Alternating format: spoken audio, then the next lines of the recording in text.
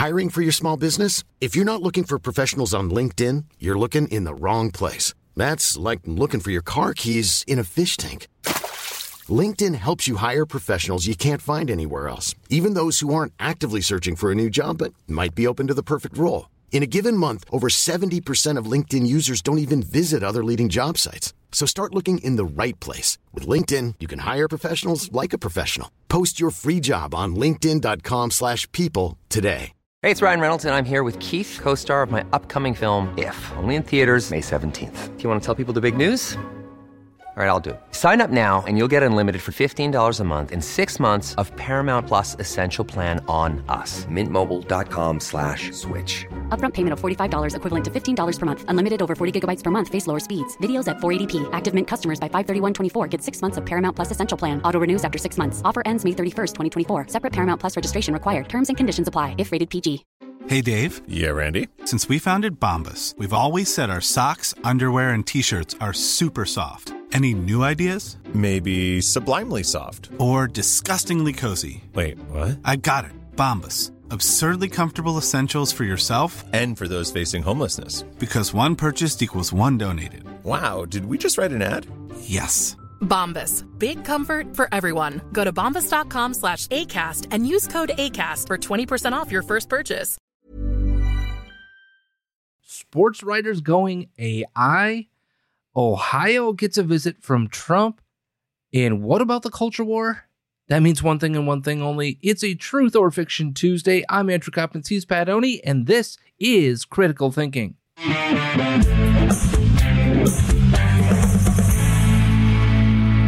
Welcome on into Critical Thinking. Like I said, I'm Andrew Coppins. I'm at The Coppins Show. He is Pat Oney at The Pat Oney Show on your socials. So do not forget to follow us, and thank you to each and every single one of you who tuned in, who help us set near a record for views on our interview with Daniel Horowitz yesterday for Rise of the Fourth Reich. An absolutely fantastic book, and I can't wait again next Monday to start diving into chapters 1 and 2. So if you have not gotten your book yet, please do so, and we will progress through the book over the the next 8 to 10 weeks or so. Yeah, I was going to say there's really the opening statement plus 20 chapters, a closing statement, and then the appendix. Right. So yeah, I mean we'll probably cover the opening statement in chapters 1 and 2 tomorrow, or not tomorrow, but on Monday. But right. It is a Truth or Fiction Tuesday, so why don't we just get right on into the truths or fictions? If you are new to the program, here's how we do it. Both of us have multiple statements of truth or fiction, and we encourage the other participant to tell us whether they believe that statement to be truth or fiction, and we have a discussion. Shocking. A talk radio program, Pat, that right. talks about the news and views of the day. I know. Imagine that. All right. So let's go to my first truth or fiction. And this is a place that is near and dear to your heart. It is the great state of Ohio. Truth or fiction, Trump going to Ohio saves his 2024 presidential run. Truth or fiction, Trump going to Ohio saves his 2024 presidential run. Is that truth or fiction for you, Mr. Pat Oney? I'm going fiction. Okay. I think this would be true if it were worded this helps his 2024 presidential run, because it does. It does help him. Does it save it? I don't know that it does. And here's why I say that. One, you still have all this classified document crap that's going on. Two, you've got all these issues with the jab and COVID still going on from his presidential campaign that he's seemingly not willing to take accountability for. And I think he's going to lose votes that way too. Thirdly, this area in Ohio went heavily for Trump anyway. So any area not affected in Ohio, I think, could still be up for grabs. Does it look good? Absolutely. I mean, this looks better than our president going to freaking Ukraine in secret. So does it help him? For sure it helps him. I would totally agree with that. Does it save it? I don't think so. I think that's fiction. Okay. So I'm going to call this truth, and here's why. Because I believe that his 2024 presidential run was on the rocks prior to this situation happening. And I would suggest that he saved any potential to win the 2024 nomination by making this move. Now, I agree with you that there's a juxtaposition that is going on here. Because, like you said, you've got the classified document situation, and we don't know where that's necessarily going to go down the road, right? Right. But the other juxtaposition is all of the things that he is doing when it comes to Ron DeSanctimonious and his absolutely grotesque attack on Ron this past weekend, right? So I'm going to go with this being truth, because my question to you would be this: what are people going to remember? Him tweeting or truthing or whatever the hell they call it on Truth Social, right? Posting on Truth Social. Or are they going to remember the fact that he's the one who forced the federal government into finally helping these people in East Palestine, right? It's a fair point. Or Palestine, sorry. Yeah, I still say fiction in that regard, though, just because I think, I think what would really save his presidential run at this point is to be absolved of anything in this classified document situation. And that's fair enough. I think the thing that I'm looking at is this is something that you can build your campaign around, right? You can remind the people that you're the one who got results. And when I look at Trump, right, I think the hard part for a lot of us, or the hard pill for a lot of us to swallow, has been all of the accoutrement, if you will, or the things around, right? The things that surround him. But when you get to the core, right, his ability to provide action on items is what people really have loved. And whether you agree or disagree with the wall, he got action on that. Did it go all the way? Was it paid for by Mexico? Of course not. Anybody who believed the bill of goods from the very get-go when it comes to that. But he got some action on the wall. He did a lot of really good things. And this is the reminder that people need of the things that he was able to accomplish, because he has probably the largest bully pulpit of anybody. And at his core, he is a very effective politician. That's what he and people need to realize that this is the genius of Donald Trump from the very get-go, is that his entire life he has been a very good politician. He has been able to get the likes of Hillary and Bill Clinton. He's able to navigate the New York City real estate mumbo jumbo that goes on there. He's able to politic and play both sides and do all of these things to build his own brand, to stardom, to all of the things, right? And yes, some things failed. Trump University, Trump Steaks, and blah, blah, blah, blah, blah. We could talk all about those things. At the end of the day, though, he still was able to use those even failures to build what? To keep building the rung. And this is another reminder, because whom was there? And all you have to be able to do as people start to shift from normal everyday life to looking at the presidential election, probably about 5 to 6 months, is I point to this, I point to that, I point to this. Now, of course, we all know the other things. What I am saying is that this is the positive reminder that people need for Trump to have the platform. Otherwise, he's dead in the water because of all the things that you have talked about. That's where I came out on this as truth. I can see your point as this is fiction, because I can make the argument that, it is dead in the water as it stands. And more importantly, we don't understand or know necessarily where Ron DeSantis' campaign is going to go. Now, we don't also know if he's really going to run. I would suggest he would be stupid not to run, because where does he go from a lame duck governorship, right? Right. So I can see both sides of this. I'm going to go with truth on this one, though. All right, Pat, any thoughts on what I had to say there? No, you made a lot of great points. I still think it feeds back into my point, though. I'm like, yes, it absolutely helps him. Don't get me wrong. Like, I think that's pretty obvious. But at the same time, with his rhetoric and stuff like that in recent weeks with Ron DeSantis, and then you got all these other issues that he's going on with. If this were the only thing that happened between now and say the next year with Trump, and he didn't like put his foot in his mouth, then I would say maybe this is really true. But give it a week or two, he's going to do something dumb again, and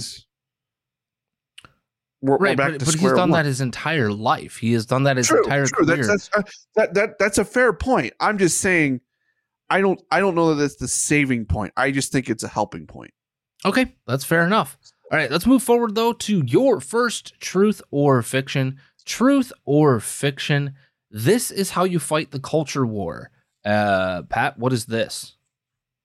Well, so I'm going to explain this a little bit. Okay. If you listen to the Steve Day show on Friday, he got a email from a professor. That professor, by the way, happened to be my microeconomics professor in college. So I reached out to that professor and I asked him for that email. And so I'm going to read it right now, and then this will fit right into this statement. This past weekend, I attended my very first drag queen story hour, and I left inspired. But it wasn't the show that inspired me. Rather than pulling the minds and souls of innocent children, the drag queens and other demonic performers read their stories and performed their acts before a solemn, resolute, and prayerful crowd of adult Christian conservatives. To be sure, these good Christians came out to the event not to be entertained, but to stand in the gap between those who want to drag all the kids into their own demonic world, and the innocent children dragged to such a wicked event by their sick moms. Here's how it went down. After the announcement of a DQSH to be held at the Marshall Public Library in Pocatello, Idaho, on a Saturday in February, several pastors of different churches and denominations organized their coalition of willing grown-ups to come early, occupy the seats, and stand between the perverts on stage and their targets, innocent children. My wife and I arrived 30 minutes before showtime. All but 4 seats were occupied, and soon every seat and much of the standing room was taken entirely by the Christian army. A few minutes later, 2 woke moms squeezed into the back of the room with 4 kids in tow. The show was about to begin when one of the moms, not so quietly, complained to her children how sad it was for them not to be in front, and how difficult it was for them to see all the way back. She entirely missed the point. 2 minutes into the show, as planned, one of the pastors explained to the library director how the maximum occupancy of the room was clearly violated by the crowd size. The director, well-trained bureaucrat, was forced by his own rules to clear the room of all those not seated, including the moms and kids. The moms and woke supporters were forced to leave the event. There were 10 to 15 other children who made it into the room in the first place. Kids would not be partaking in the debauchery. The performers, void of any child targets of their parents in the room, nonetheless persisted in their show. They were not happy, but I guess they were stupidly and arrogantly thought they could teach the Christian crowd a thing or two about their sickness. Their 2 book readings and 1 ukulele sing-along were met with silent, defiant defenders of family, values, and God's commandments. The audience did not applaud, did not sing, did not participate. Instead, they quietly read their Bibles, bowed in prayer, and thereby peacefully protected children. It was inspiring. It was spiritual. Despite the demons reading and relating immoral and vile alternatives to God's law, the warmth and comfort of God's love filled the room and overpowered the demons. I was deeply moved. Of our cause, God's cause, requires action and dedication. As you mentioned last week on your show, and this being Steve Deace's show, do not call out the demons unless you are ready to and committed to take the battle to them down with your swords. Showing up to these battlegrounds will give us small wins at first, but it will also embolden the demons to build their own forces, sharpen their tactics, and increase their fervor. We need to overpower them. As Elisha said to his servant, when I looked like they were facing a insurmountable army in 2 Kings, fear not, for they will be with us more than they that be with them. Elisha asked the Lord to open his servant's eyes so that he too could see the multitudes of horses, chariots, and warriors standing at the ready to win the day. We are in a culture war. It is indeed crazy versus normal. Better put it is demonic versus God-fearing. We should be confronted by Elisha's account. Indeed, more of us than he with them. However, we must engage. We must act. I pray that we do this. We do just that. Saturday's win at DQSH gives me hope. I appreciate you and your team standing in the gap daily. You give my wife and me courage and hope. We will not back down. Kind regards, in liberty and Christ. Robert M. Nate, Ph.D. Like a real doctor, not a Joe Biden doctor of words. He's a professor of economics. Yes, that's a real doctor. Yes, that's a real social science. Yes, and by the way, this is the fruit of the efforts by the group Mass Resistance and their Pocatello chapter, and that's Pocatello, Idaho. So, yeah, I had him back in the winter of 2009 for a micro. I was debating on whether or not to minor in economics, and I took his class. He was a fun teacher. Decided not to minor in economics because I suck at math. But see, I suck at math as well, and I passed both AP macro and microeconomics exams somehow, some way. Yeah. I mean, I passed the class, of course, but it was just, I'm like, man, if this is this tough, I mean, what is exactly. It like getting further classes? Yeah. So when I saw what they were requiring of a finance degree, which was my original thought process, I was like, no effing way. Now, that being said, I have to get back to truth or fiction here because you wanted me to know if this is how you fight the culture war. This is absolutely truth. And here's why. It's three-pronged for me. Right. What is the theme of this show in 2023? Confrontation. That is direct confrontation, right? Peaceful confrontation, but it is a direct confrontation with the spirit of the age. It is a direct confrontation to the ideology, because let's be clear on this, okay? And there are multiple people who admit this. If you talk to the LGBTQ, elemental P, tilde, ampersand, blah, blah, blah sign, right? If you talk to people in this community, they will readily admit it's an ideology, it's an identity, right? Just as you being a Christian is an ideology. Okay?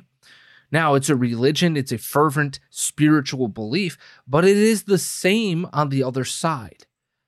But for us, it is a demonic spirit of the age performance that is being done. So how do you win a culture war without confronting it? You can't. you will be the first ones run over. It won't be the people who actually are fighting the war, by the way. They will roll right over your ass first. Okay? They're going to roll over you who refuse to play the game first. Why? Because you want to sit on the sideline. Because you are going to try to accept both sides. You can't both sides this. This doesn't work. Okay? You can't live in the middle of this. You will find that out the hard way real fast. You'll find a red line that somebody's going to cross that will put you one way or the other. Now, secondly, Pat, what was the theme of last year on the show? Get used to different. Is this getting used to different? How many Christian groups are going to go in front of this type of demonic indoctrination, if you will, and directly confront it? Not many. We have become too comfortable being insular, right? And right. I mean this in the sense of we'll talk about these things inside the church, right? And this will be inside the four walls. This will be things that you'll hear from the pulpit or from the, whatever your denomination calls it, right? These are things that you might hear about, but there's no action behind most of it, right? It's rhetoric. This is direct action. And then third and finally, this is the recognition that needs to happen in the culture war, is that this is a culture. Okay? This is not I was born this way. No. This is a culture. This is an attempt at indoctrination. This is an attempt to turn a group, because we have seen this go further and further down the road. If this was just about I was born this way, right? It would be over. You've gotten the civil rights that you want, right? You've gotten them. There's not a single civil right that you do not have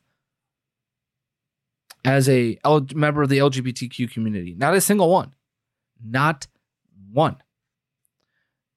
But when I talk to members of this community, right? Notice how they say community. No, it's a culture. It's not just a community. They will readily let you know this is a sexual identity. This is a sexual thing. And they're dead on, right? There's nothing about this that is not sexual in nature. Your identity has been, and this is the thing that people get ticked off about a lot, is that you look at the Guy Bensons, you look at some of the other people who, Brad Palumbo, co-host of Base Politics, right? A libertarian who is openly gay. Okay, but what other people are talking about is that the flag, right? The supposed gay pride flag. What is it? It is a sexual. It is a symbol of sexualization, because it's not about. Yeah, they've reduced this group down to the things that they like to do sexually. That's it. That's all you can identify with, as if there's nothing else in the life, right? Nothing else. They've been boiled down to that. It would be and a lot of them, especially people that I've talked to that are of minority status in terms of being black or whatever have you, in that community. Am I supposed to be reduced to my race or my sexual identity? Or am I supposed to be an individual and you treat me as such? These are things that people need to think through. This is 1,000% truth for me as well, for all the points that you just laid out. And on top of that, I think, this is how you fight a culture war. You don't fight it with violence. You fight it with this confrontation, but confrontation with love. With love, yeah. There was nothing evil. There was nothing violent. They sat there silently, right? What they did is they took the space. That's it. They took the space and they sat there. That's confrontation to the spirit of the age. That is a direct, ain't going to happen here. Nope. And maybe, and then we haven't even talked about this, right? The Asbury revival and what's been going on at Asbury College in Kentucky, right? We're on day 9? This happened not this previous Sunday, but the Sunday before, in which they felt a revival happening or the spirit moving them about 10 minutes after Mass had ended. And there's been a revolving door of people occupying that space, continuously preaching and praying and acting in revival of the Spirit. And we also had the president of Asbury College getting online, emailing all of the kids, right? And saying to all the students, I encourage you to attend. Say what? Like an actual, like a private parochial college actually still believing in the things that they are supposed to have been founded in? I mean, you look at Marquette, right? Or Duke, or Notre Dame even, right? Where's your practice of the religion that you were founded upon? Or, I mean, you can go down the road of countless other places, right? But this is a confrontation and a realization of where we are as a culture. There's no question about it, one way or the other, whether you want to talk about the revival or the confrontation that took place in Pocatello, Idaho. But it's only Pocatello, Idaho. If you know anything about Pocatello, Idaho, you should know that it is the home of what? The University of Idaho, right? Idaho State. Or Idaho State. Yeah, that's what I meant. Sorry. Moscow is the home of University of Idaho, which is absolutely hilarious. Irony, by the way. But neither here nor there. But the overall point of this is that in one space, we are confronting our own feelings and thoughts on our own spirituality, right? In the Asbury revival situation. In the other one, we are confronting a culture that has devolved to this point. And I have always argued the other thing that we have talked about is meekness, right? So there's really a fourth thing. There's this meekness involved in this. They executed power under control and confronted the ever-loving crap out of these individuals. And it drove them apparently insane, right? That they couldn't indoctrinate. But if this was just about, right, and this is the point of this confrontation, if it was just about an entertainment factor, right? If it was just about providing entertainment to kids and a way to encourage them to read, right? Why are you mad? What has upset you? Oh, you were hoping over the course of that hour to be able to do what?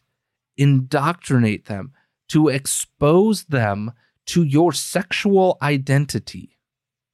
That's the reality of this situation. There is nothing not sexual about what was going on and what goes on in these things. We've seen that time again. We could play all the things about them, rubbing their crotches in the faces of 4-year-olds and exposing them to other body parts and just the sick nature of all of this.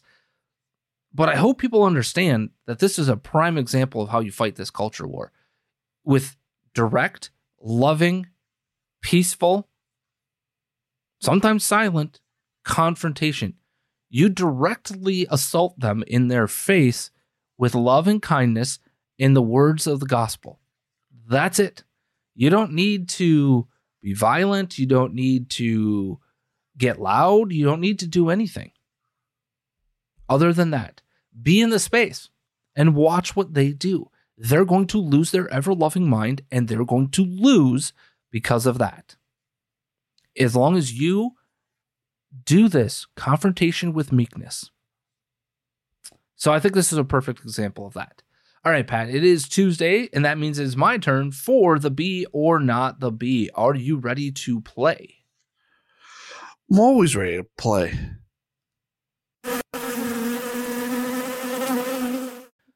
All right. So I had a really tough time debating between the two headlines that I have here.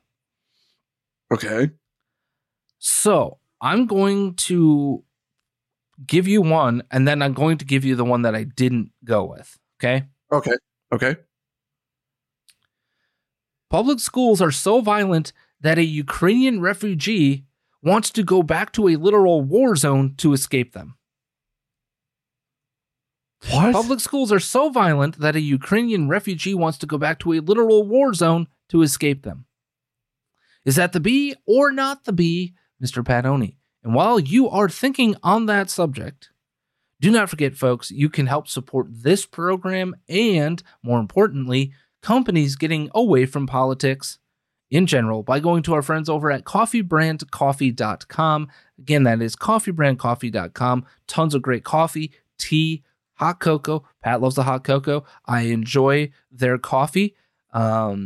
I love the salted caramel. I've had that one. I'm waiting on the next shipment coming my way. But if you go over to Coffee Brand Coffee, where they focus on small batched, individually roasted, and packaged coffee, and not your politics or their politics, you can also go to checkout and enter the promo code Critical Thinking for 5% off of your purchase today. Again, go to coffeebrandcoffee.com, enter the promo code Critical Thinking at checkout for 5% off of your purchase today. Coffee Brand Coffee, where they focus on coffee and not politics.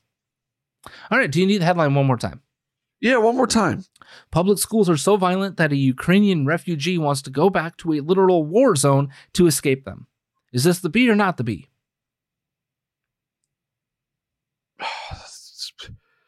Wow. I'm just gonna flat out guess because I have no idea. I really have no idea on this one. This is a really hard one. I'm just gonna guess and say not the B. I have no idea why. You are correct, my friend, because the full headline is San Francisco's public schools are so violent that a Ukrainian refugee wants to go back to a literal war zone to escape them. The headline is this from, I think this is from the San Francisco Chronicle, but I'm not totally sure. Anyway, she fled the war in Ukraine, but failed to find a safe haven in San Francisco Middle School. From Breitbart News is another headline here. A Ukrainian refugee girl who settled in San Francisco with her mother is finding public school in the city so violent that she longs to return to her war-torn country where she feels children are less cruel to one another. Yes, Mr. Padoni. Of all the places that you could go in the United States as a refugee, you go to San Francisco? There's probably a good Ukrainian community. I would suggest Chicago is a place to go because there's a massive Ukrainian community here. But anyway, the San Francisco Chronicle reported on Sunday. It didn't take Yana long to realize that her life in her 8th grade classes at Marina Middle School was nothing like the scenes that played out on her television screen. Students interrupted classes, jumped on desks, cursed at teachers. At first, Yana wondered what was going on, but then nothing happened, quote unquote. Students were not disciplined or prevented from repeat behavior. Yana just wants to go back to her hometown in central Ukraine, back to the only school she knew before the war, even as her mother and aunt have started to research camps and other programs in San Francisco to occupy the summer months. How long did it take Yana to realize how bad these schools were? Take a guess. 2 days. Exactly 2 days. Yep. Quote, I thought it was going to be better because it's San Francisco, she said in Ukrainian, with her aunt translating. But after 2 days, I saw everything going on at the school. Within a month, the refugee teen had experienced enough violence in San Francisco's public schools to stop going for fear of her own safety. This is from the article. Within a month at Marina, Yana said someone stole her cell phone in the cafeteria, then a group of students who she believed was responsible threatened her. Yana knew enough English to understand the gist. They started yelling and cursing and moving towards her. Her aunt said of the early February encounter, a counselor came and intervened. The next day, Yana stopped going to school. There's more. The pandemic lockdowns greatly exacerbated behavioral issues, according to an assistant superintendent in the district. Students who were in elementary school suddenly found themselves thrust into middle school with years of missing social development. A lack of staffing has only compounded the issue. Quote, "They were in 4th grade when everything shut down," said Han Feng, San Francisco Unified Assistant Superintendent of Middle Schools. "Then they jumped into middle school. The students are still reeling," she said. "Remember, folks were in their houses and not having to deal with other kids and emotions." This is a kind of a you problem. This is on you. At the same time, by the way, schools are struggling to address the needs of students amid a teacher, substitute, and counselor shortage, a combination that often leaves administrators and support staff filling in for math class rather than working to stem behavioral issues. San Francisco residents recalled 3 of the far-left school board members last year, but leftists regained a majority after November's elections. Decades of leftist control has produced failing schools filled with violent children that are so unhinged and barbaric that a girl from a literal war zone is desperately trying to escape them to go back home. Now, you may be wondering which is the other headline that I didn't choose. From the Babylon Bee, Project Veritas resigns from Project Veritas. Oh wait, that actually happened. That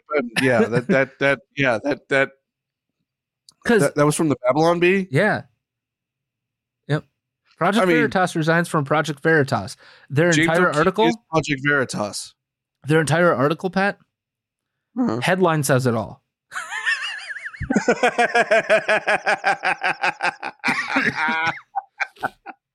But seriously, yesterday we get the news that apparently James O'Keefe, who literally is Project Veritas. How do you have Project Veritas without him? This isn't like building a business and moving forward, right? No. James O'Keefe was the heart, not just the heart and soul, but he was literally the person who created this thing. And without him, how do you have this style of journalism? That's the thing I don't understand. Where the hell is Project Veritas going to go without James O'Keefe? Forget what we do or don't know about his quote-unquote leadership style or whatever is going on behind the scenes. What? How does anybody... Like, the only reason people really trusted the public-facing version of Project Veritas is because they trusted James O'Keefe to give reality. He's either going to replace him with that will allow you to continue to operate as a business. I don't know. It's a nonprofit business at that, but still a business, right? I mean, the guy that did the recent Pfizer thing, where they were outside I think it was like the Conrad Hotel in DC. Mm-hmm. He was okay, but I can tell you right now, he's no James O'Keefe. Yeah, it's going to be very interesting to see what happens. It boggles my mind, the absolute coup that took place there. And wouldn't you know who was behind most of it? Somebody who's taken multi-thousands of dollars from, wait for it, Pfizer. Uh-huh. Yeah. Either James O'Keefe's going to do something new, like he'll start something new, or someone like the Daily Wire, the Blaze are going to pick him up, is my prediction there. So fair enough. That absolutely could happen. All right, let's go ahead and move on to brand new spanking Truth or Fictions. Let's go with your second Truth or Fiction first. Okay. And your second Truth or Fiction is this: talk of national divorce is evil rhetoric. Talk of national divorce is evil rhetoric. And what are we talking about? National who said national divorce? I mean, I know that we have talked about that potential here on the program in the past. Yep. So, maybe we need to give some context before I talk about truth or fiction here, Pat.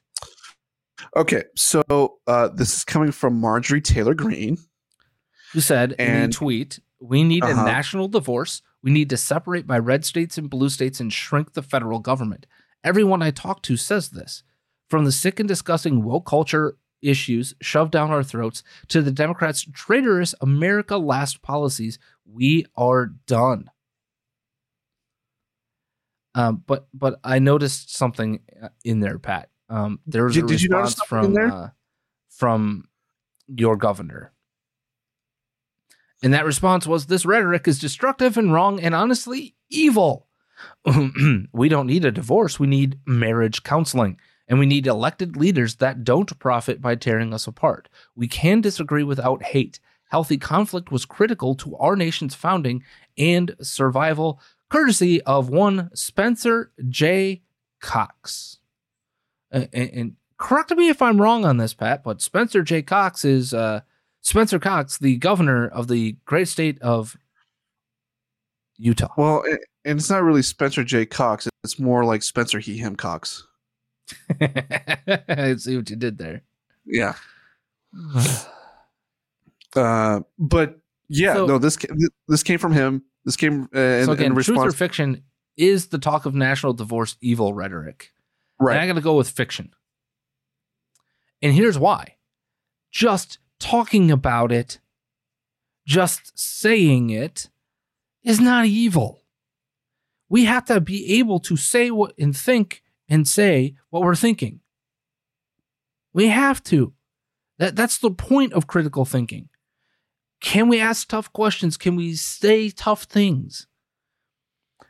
I could disagree with how Marjorie Taylor Greene has decided to tell us we need this national divorce and how you put it together. I could absolutely do that. But at the same point in time,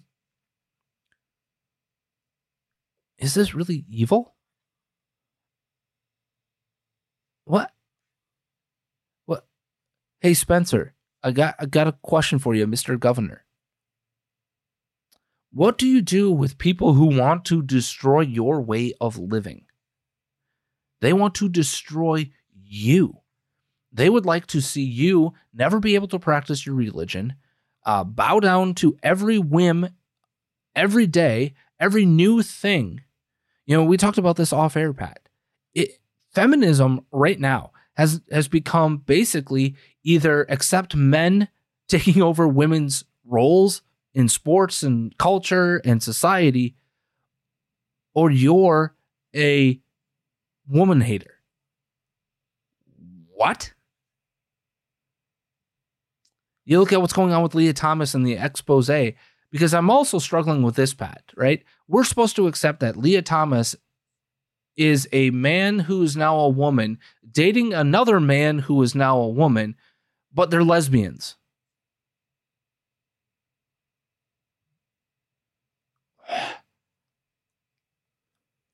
Wouldn't that just be two dudes? Yeah. Dating each other? Yeah. I'm confused. Right? So to be a feminist today, you must accept that premise, right? Otherwise, you are anti-woman. Hell no.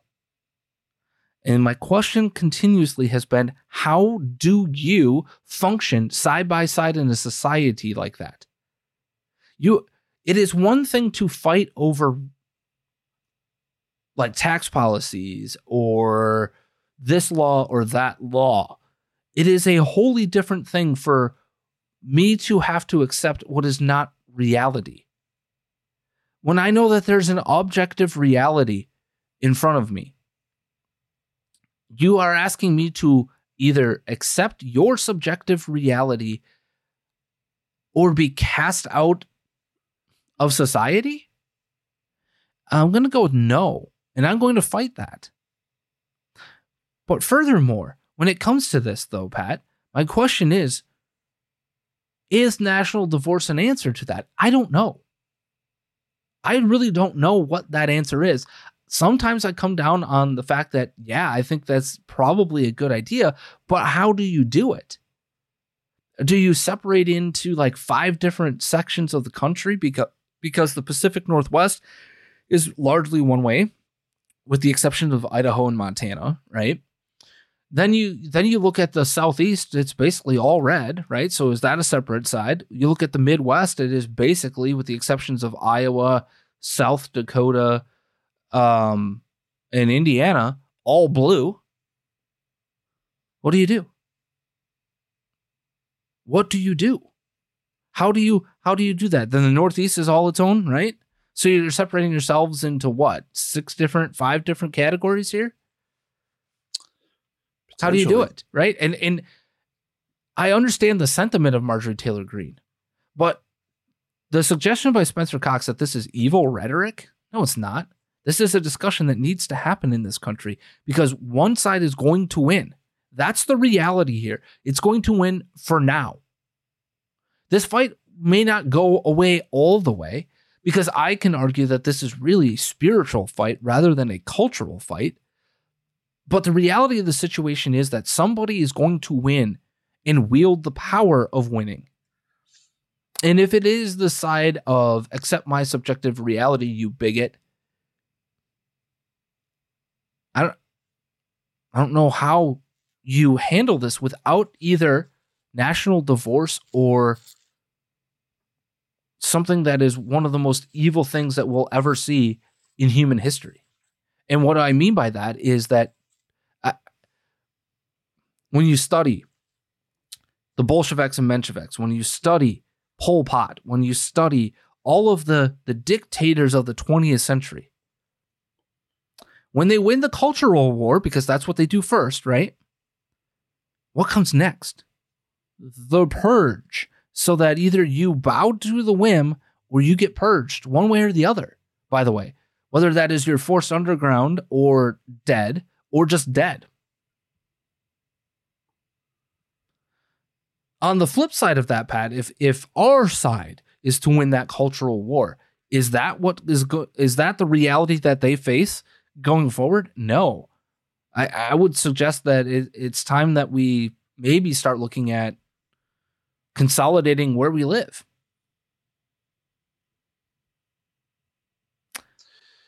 I just don't know how you do it because America is not an ethno state, right? America was an idea state, an ideal state, and has always been that way. That means it's a cultural state. And it always has been, by the way. And the suggestion by Spencer Cox for me that, well, our founders had a healthy respect for each other. Not always, by the way. Aaron Burr, anybody? Yeah. That was my first. They dueled to the death over financial and cultural policy, over whether we were going to have a national bank or not, whether we were going to have a king or a president and the power of the presidency, right? Hardly any of these people actually physically got along. They were vehement enemies. The Federalists and the Anti-Federalists. Did they come together to form around certain principles? Absolutely, but they fought vehemently, sometimes to the death, over how to execute those principles. Yep. That is just a fundamental misunderstanding of this. So it is absolute fiction for me.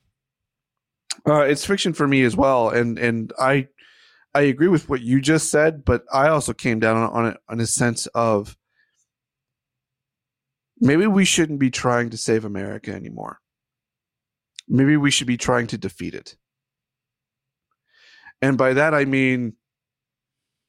Yeah, speaking of revival, right? Right. The current culture that we're in, America as it is right now is not the America that was founded. It's not the America that I would even say that I grew up with in the 90s. And even in largely the early 2000s.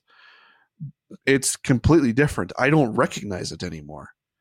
And so I'm not saying national divorce is the answer, but I am saying it probably should at least be a conversation.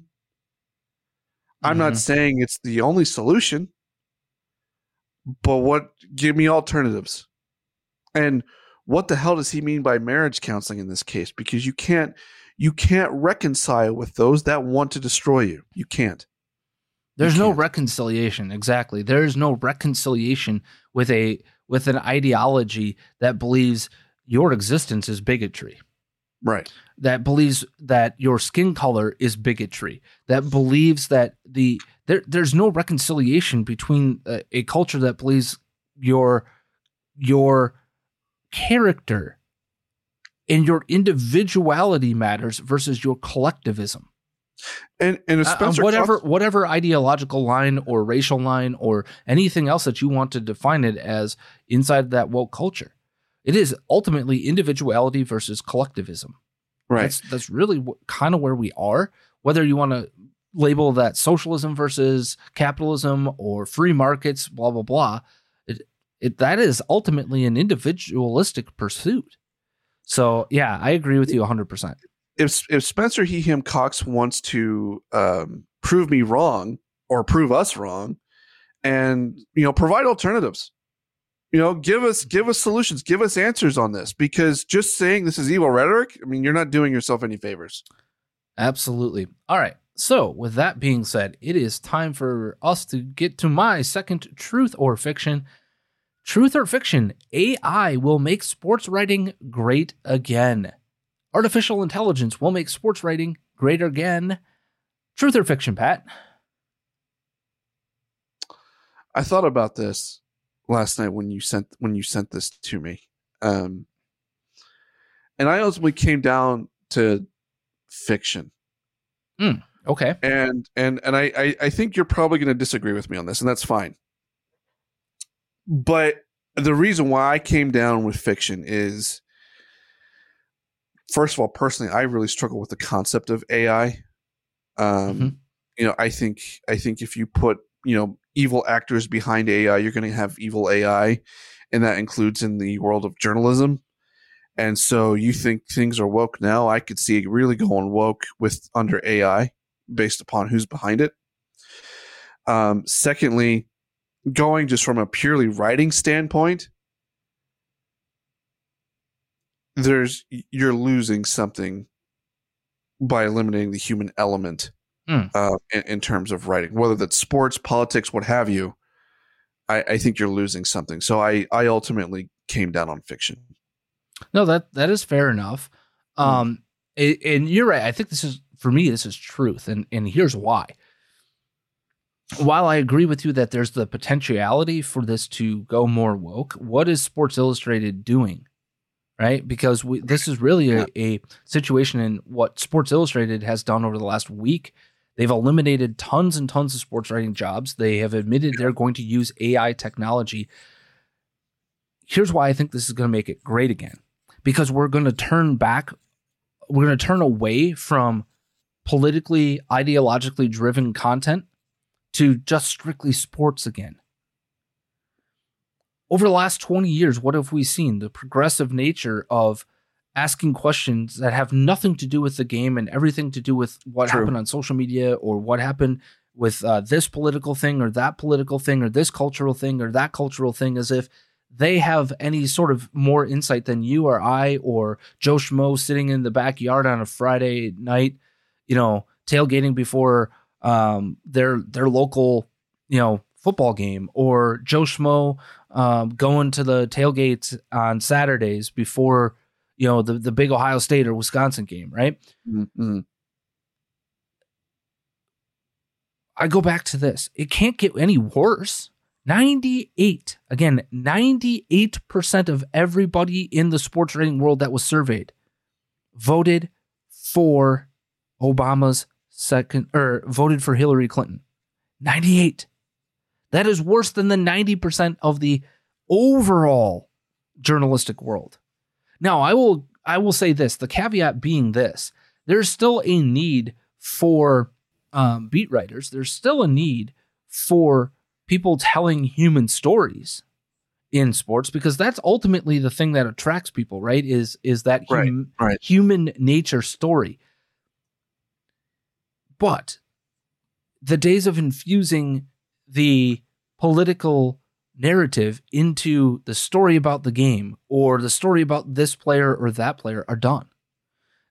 look at what happens with Aaron Rodgers, or look at what's going on with players who buck the norm, if you will, right? The normies of the sports betting world. How dare you? Look at what's gone on with the largest of the panic porn pushing crowd was whom? The sports writers. I have never seen a profession in my entire life, Pat, that has decided to say, yeah, screw it. Right? I'm gonna screw myself out of a job in the pursuit of panic. Like, we can't possibly start a league back up. We can't do that. I can't possibly want to do my job. No, don't do that. What? What are you talking about? While literally tens of millions of people were wondering where their next paycheck is coming from over the course of an entire summer or an entire year for a lot of people. That's insane. They were rooting for the things that they cover and the businesses that they cover to continue to shut down and continue to not play and continue to not do anything. I'm fine if AI wants to replace those individuals or lessen their importance on what gets told and what isn't told and how the game is covered. I'm cool with it, because here's the reality. The game story is a formulaic story. An AI algorithm can tell you what happened. Now, we also have a culture that has been rotted in terms of sports by a lot of what's taking place on sports talk radio, right? Where's the root of this political bullshit?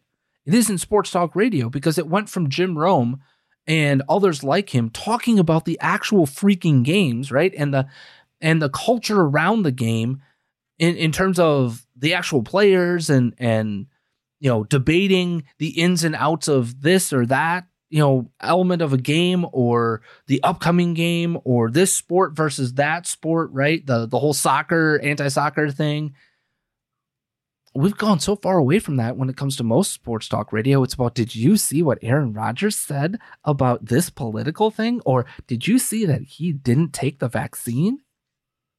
What does that have to do with what's going on Sunday? Nothing. We've gone so far off the rails that I think this brings us back to being on the rails. And with that, Pat, your final thoughts.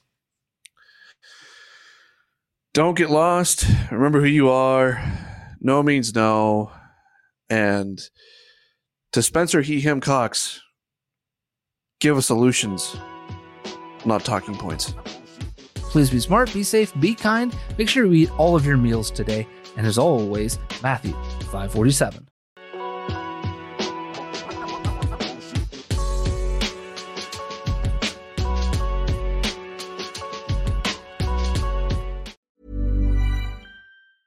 Hey, it's Paige DeSorbo from Giggly Squad. High quality fashion without the price tag. Say hello to Quince. I'm snagging high-end essentials like cozy cashmere sweaters, sleek leather jackets, fine jewelry, and so much more. With Quince being 50 to 80% less than similar brands. And they partner with factories that prioritize safe, ethical, and responsible manufacturing. I love that. Luxury quality within reach. Go to quince.com/style to get free shipping and 365-day returns on your next order. Quince.com/style.